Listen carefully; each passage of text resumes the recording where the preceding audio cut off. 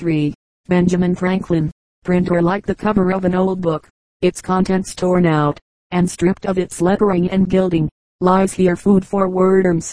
Yet the work itself shall not be lost, for it will, as he believes, appear once more in a new and more beautiful edition, corrected and amended by the author, Thomas Jefferson. If I could not go to heaven but with a party, I would not go there at all. Jefferson, in a letter to Madison, William and Mary College was founded in 1692 by the persons whose names it bears. The founders bestowed on it an endowment that would have been generous had there not been attached to it sundry strings in way of conditions. The intent was to make Indians Episcopalians, and white students clergymen, and the assumption being that between the whites and the aborigines there was little difference. The curriculum was an ecclesiastic medley. All the teachers were appointed by the Bishop of London, and the places were usually given to clergymen who were not needed in England. To this college, in 1760, came Thomas Jefferson, a tall, red-haired youth, aged 17. He had a sharp nose and a sharp chin, and a youth having these has a sharp intellect. Mark it well. This boy had not been sent to college. He came of his own accord from his home at Shadwell. 5 days horseback journey through the woods. His father was dead, and his mother, a rare gentle soul, was an invalid. Death is not a calamity far southeast, nor is physical weakness necessarily a curse, for out of these seeming and kind conditions nature often distills her finest products. The dying injunction of a father may impress itself upon a son as no example of right living ever can, and the physical disability of a mother may be the means that work for excellence and strength. The last expressed wish of Peter Jefferson was that his son should be well educated, and attain to a degree of useful manliness that the father had never reached. And into the keeping of this 14-year-old youth the dying man, with the last flicker of his intellect, gave the mother, sisters and baby brother. We often hear of persons who became aged in a single night, their hair turning from dark to white, but I have seen death thrust responsibility upon a lad and make of him a man between the rising of the sun and its setting. When we talk of right environment and the proper conditions that should surround growing youth, we fan the air with words. There is no such thing as a universal right environment. An appreciative chapter might here be inserted concerning those beings who move about only in rolling chairs, who never see the winter landscape but through windows, and who exert their gentle sway from an invalid's couch, to which the entire household or neighborhood come to confession or to counsel. And yet I have small sympathy for the people who professionally enjoy poor health, and no man more than I reverences the Greek passion for physical perfection.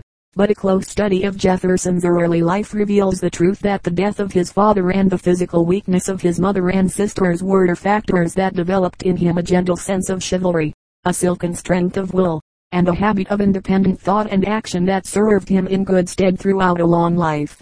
Williamsburg was then the capital of Virginia. It contained only about 1,000 inhabitants, but when the legislature was in session it was very gay. At one end of a wide avenue was the Capitol, and at the other the governor's palace, and when the city of Washington was laid out, Williamsburg served as a model. On Saturdays, there were horse races on the avenue, everybody gambled, cockfights and dogfights were regarded as manly diversions. There was much carousing at taverns, and often at private houses there were all-night dances where the rising sun found everybody but the servants plain drunk. At the college, both teachers and scholars were obliged to subscribe to the 39 Articles and to recite the Catechism.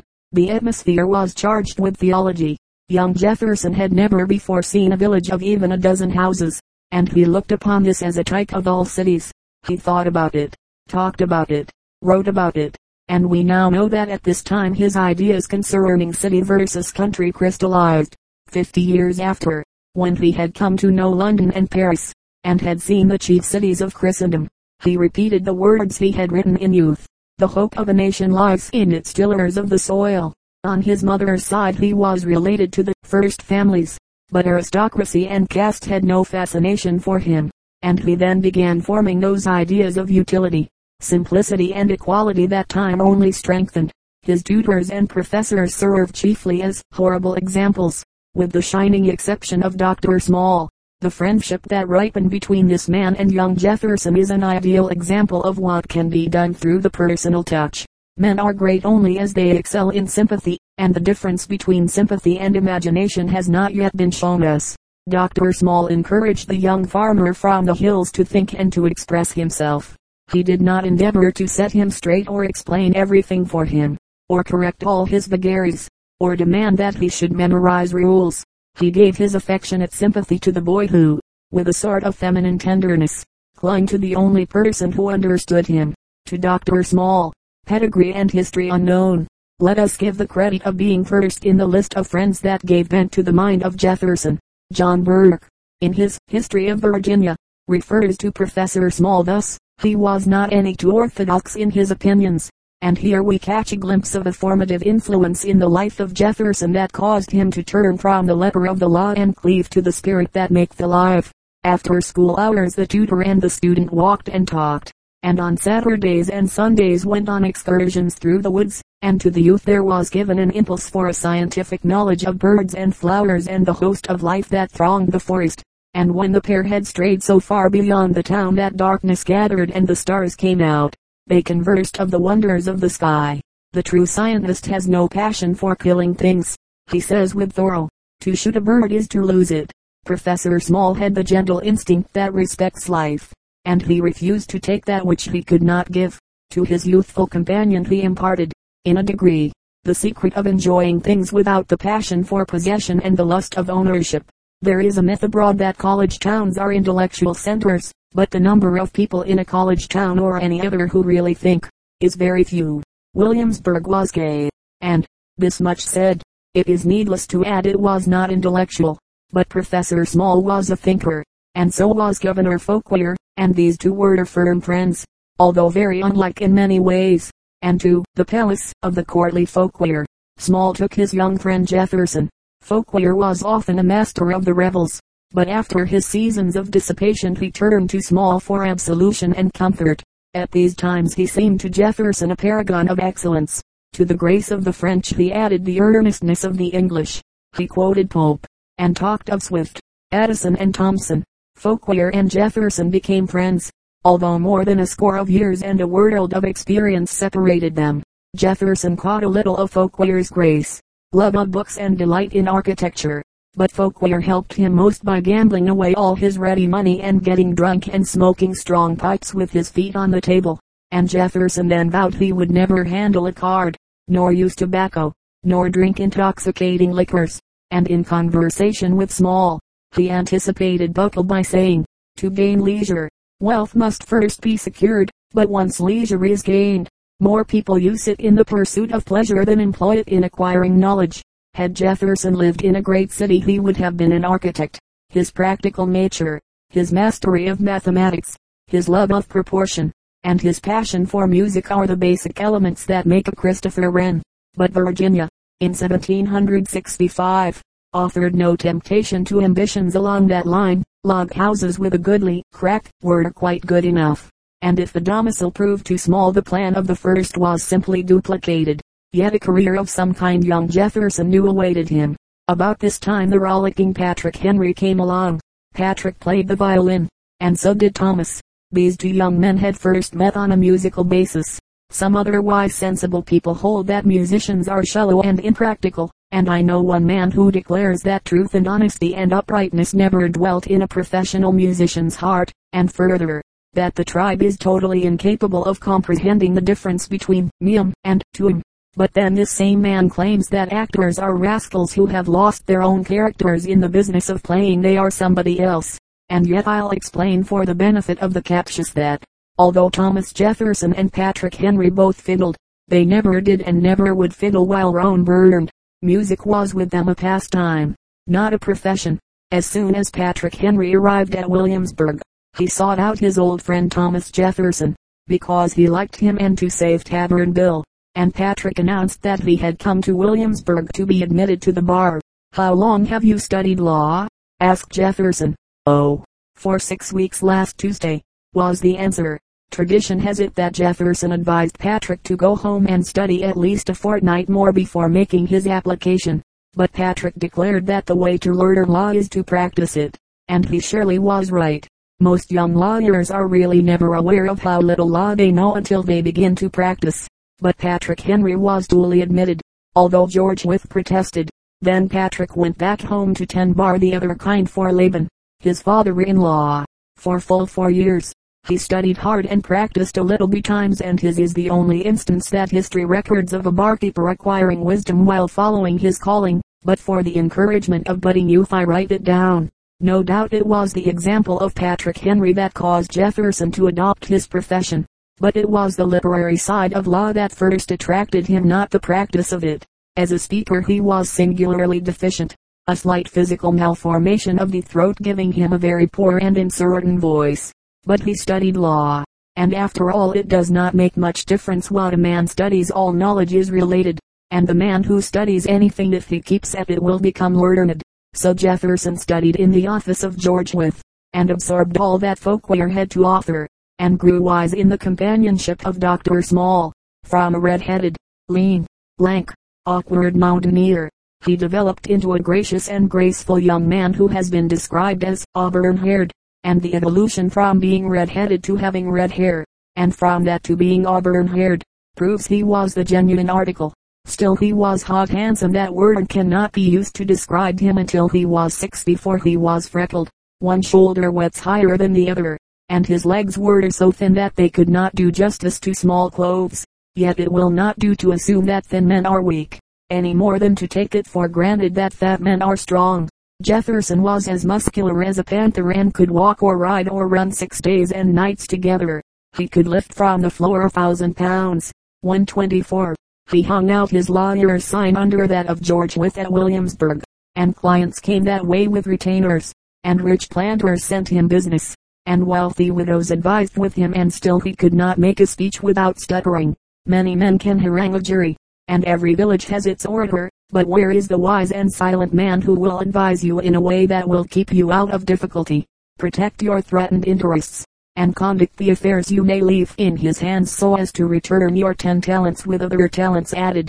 And I hazard the statement, without heat or prejudice, that if the experiment should be made with 1,000 lawyers in any one of our larger cities, 4/5 of them would be found so deficient, either mentally, morally, or both, that if 10 talents were placed in their hands, they would not at the close of a year be able to account for the principal, to say nothing of the interest. And the bar of today is made up of a better class than it was in Jefferson's time, even if it has not the intellectual fiber that it had 40 years ago. But at the early age of 25, Jefferson was a wise and skillful man in the world's affairs, and a man who is wise is also honest, and men of this stamp do not remain hidden in obscurity. The world needs just such individuals, and needs them badly. Jefferson had the quiet, methodical industry that works without undue expenditure of nervous force, that intuitive talent which enables the possessor to read the whole page at a glance and drop at once upon the vital point, and then he had the ability to get his whole case on paper, marshalling his facts in a brief, pointed way that served to convince better than eloquence. These are the characteristics that make for success in practice before our courts of appeal, and Jefferson's success shows that they serve better than bluster, even with a backwoods bench composed of fox-hunting farmers. In 1768, when Jefferson was 25, he went down to Shadwell and ran for member of the Virginia legislature. It was the proper thing to do, for he was the richest man in the county, being heir to his father's 40,000 acres, and it was expected that he would represent his district. He called on every voter in the parish, shook hands with everybody, complimented the ladies, caressed the babies, treated crowds at every tavern, and kept a large punch bowl and open house at home. He was elected. On the 11th of May, 1769, the legislature convened, with nearly 100 members present, Colonel George Washington being one of the number. It took 2 days for the assembly to elect a speaker and get ready for business. On the 3rd day, 4 resolutions were introduced, pushed to the front largely through the influence of our new member. These resolutions were: 1. No taxation without representation. 2. The colonies may concur and unite in seeking redress for grievances. 3. Sending accused persons away from their own country for trial is an inexcusable wrong. 4. We will send an address on these things to the king beseeching his royal interposition. The resolutions were passed. They did not mean much anyway, the opposition said, and then another resolution was passed to this effect: We will send a copy of these resolutions to every legislative body on the continent. That was a little stronger, but did not mean much either. It was voted upon and passed. Then the assembly adjourned, having dispatched a copy of the resolutions to Lord Buttigieg, the newly appointed governor who had just arrived from London. Next day, the governor's secretary appeared when the assembly convened, and repeated the following formula: the governor commands the house to attend his excellency in the council chamber. The members marched to the council chamber and stood around the throne waiting the pleasure of his lordship. He made a speech which I will quote entire. Mr. Speaker and gentlemen of the House of Burgesses, I have heard your resolves, and ought real of their effect. You have made it my duty to dissolve you, and you are dissolved accordingly. And that was the end of Jefferson's first term in office, the reward for all the handshaking, all the caressing, all the treating. The members looked at one another, but no one said anything, because there was nothing to say. The secretary made an impatient gesture with his hand to the effect that they should disperse, and they did. Just how these legally elected representatives and now legally common citizens took their rebuff we do not know. Did Washington forget his usual poise and break out into one of those swearing fits where everybody wisely made way? And how did Richard Henry Lee like it? And George Wythe? And the Randolphs? Did Patrick Henry wax eloquent that afternoon in a barroom? And did Jefferson do more than smile grimly, biding his time? Massachusetts kept a complete history of her political heresies, but Virginia chased foxes and left the refinements of literature to dilettantes.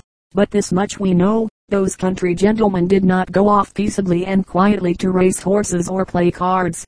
The slap in the face from the gloved hand of Lord Buttigieg awoke every boozy sense of security and gave vitality to all fanatical messages sent by Samuel Adams.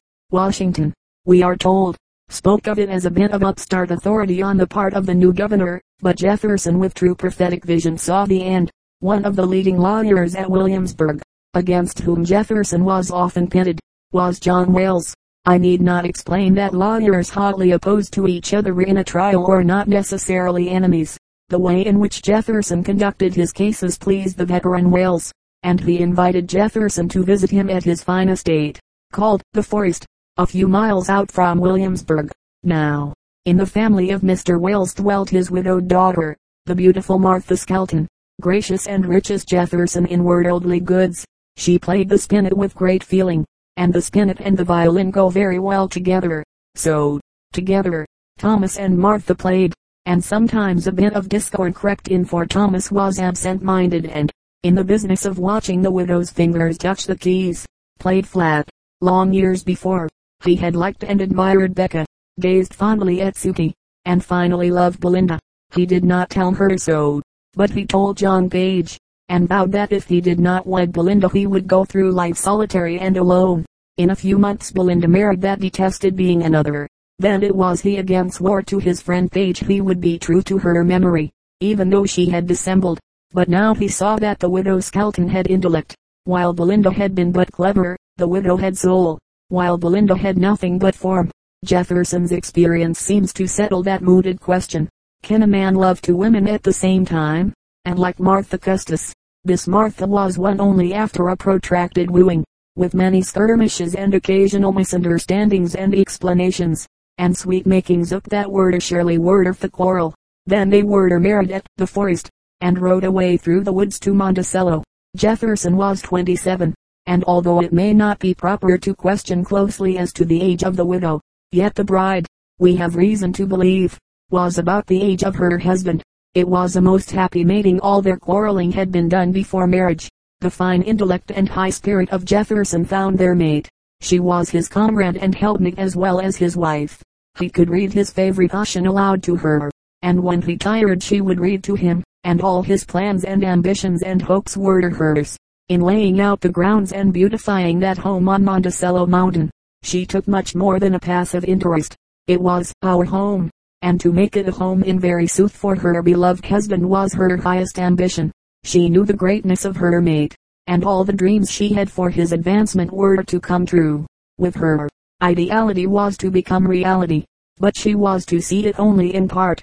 Yet she had seen her husband re-elected to the Virginia legislature, sent as a member to the Colonial Congress at Philadelphia, there to write the best known of all American literary productions, From their mountain home she had seen British troops march into Charlottesville, 4 miles away, and then, with household treasure, had fled, knowing that beautiful Monticello would be devastated by the enemy's ruthless tread.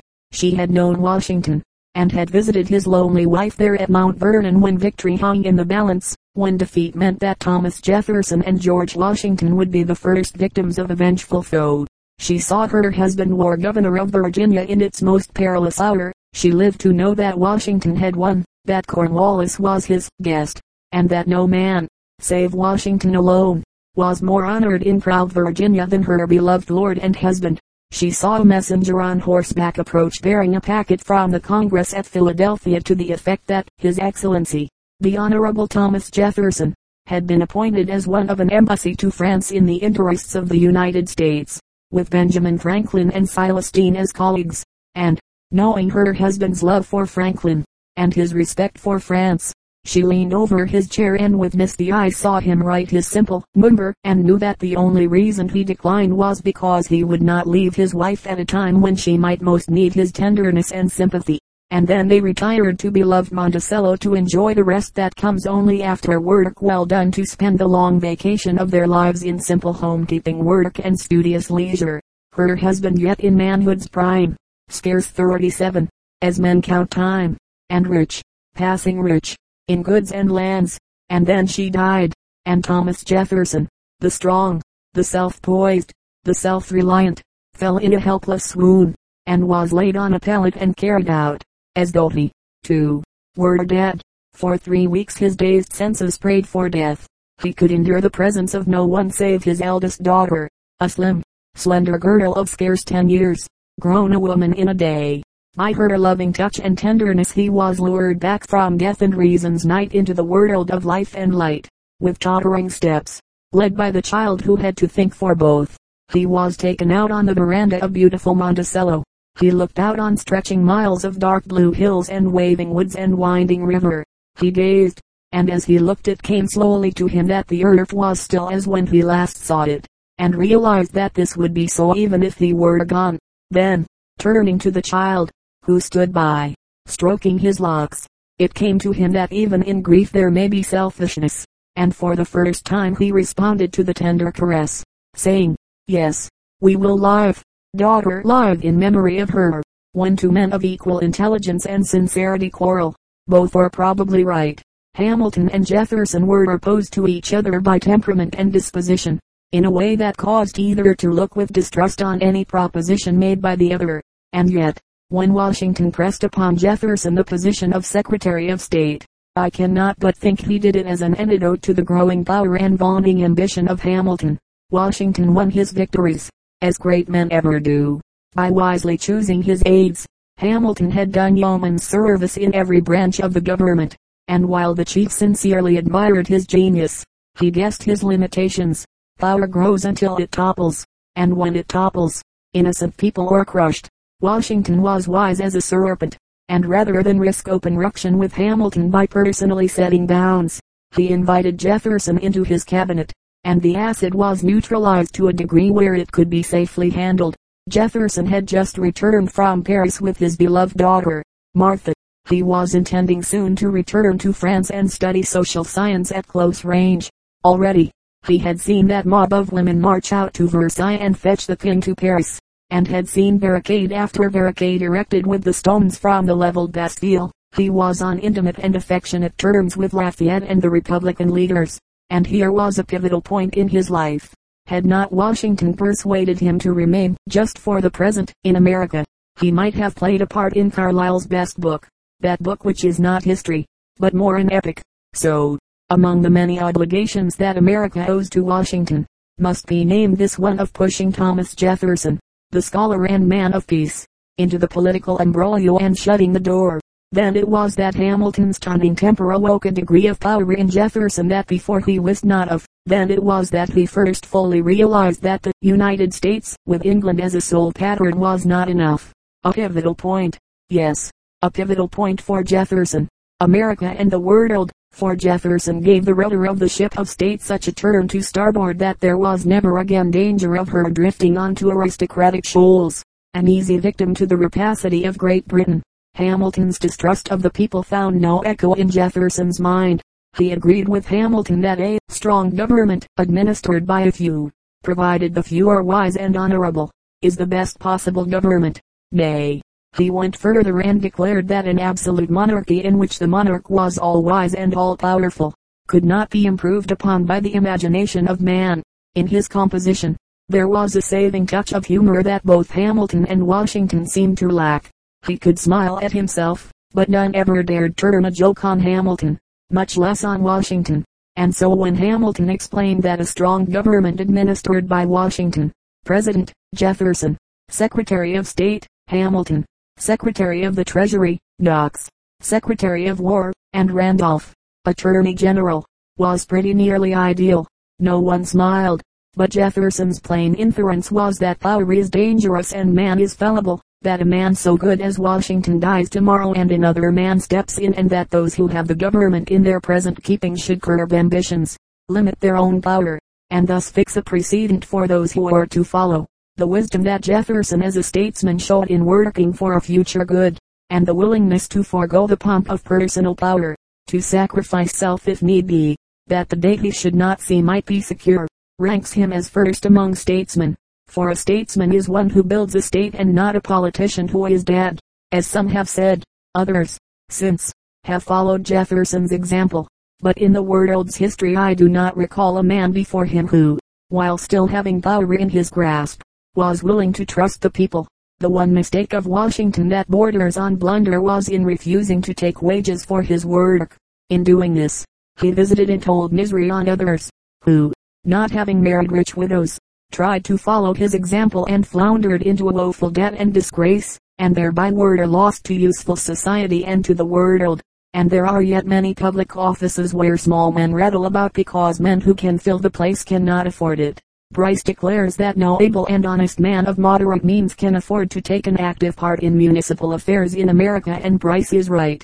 When Jefferson became president, in his messages to Congress again and again he advised the fixing of sufficient salaries to secure the best men for every branch of the service, and suggested the folly of expecting anything for nothing, or the hope of officials not fixing things if not properly paid.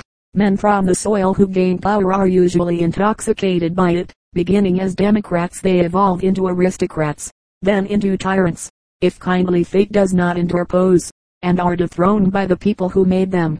And it is not surprising that this man, born into a plenty that bordered on affluence, and who never knew from experience the necessity of economy until in old age tobacco and slavery had wrecked Virginia and Monticello alike, should set an almost ideal example of simplicity, moderation and brotherly kindness. Among the chief glories that belong to him are these: 1. Writing the Declaration of Independence. 2. Suggesting and carrying out the present decimal monetary system.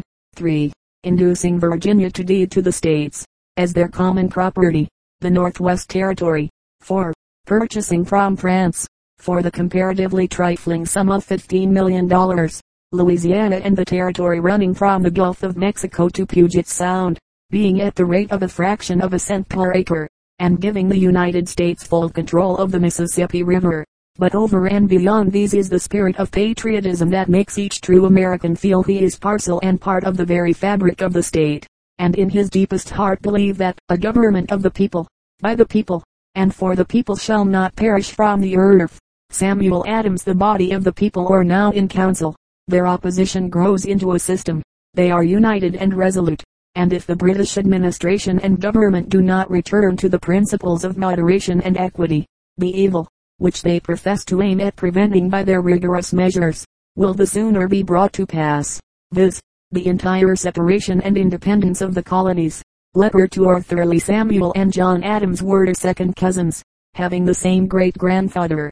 Between them in many ways there was a marked contrast, but true to their New England instincts both were theologians.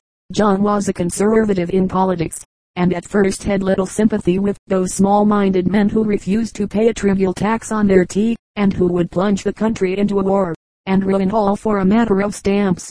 John was born and lived at the village of Braintree. He did not really center his mind on politics until the British had closed all law courts in Boston, thus making his profession obsolete. He was scholarly, shrewd, diplomatic, cautious, good-natured, fat, and took his religion with a wink. He was blessed with a wife who was worthy of being the mother of kings or presidents. He lived comfortably, acquired property, and died aged 92. He had been president and seen his son president of the United States, and that is an experience that has never come and probably never will come to another living man, for there seems to be an unwritten law that no man you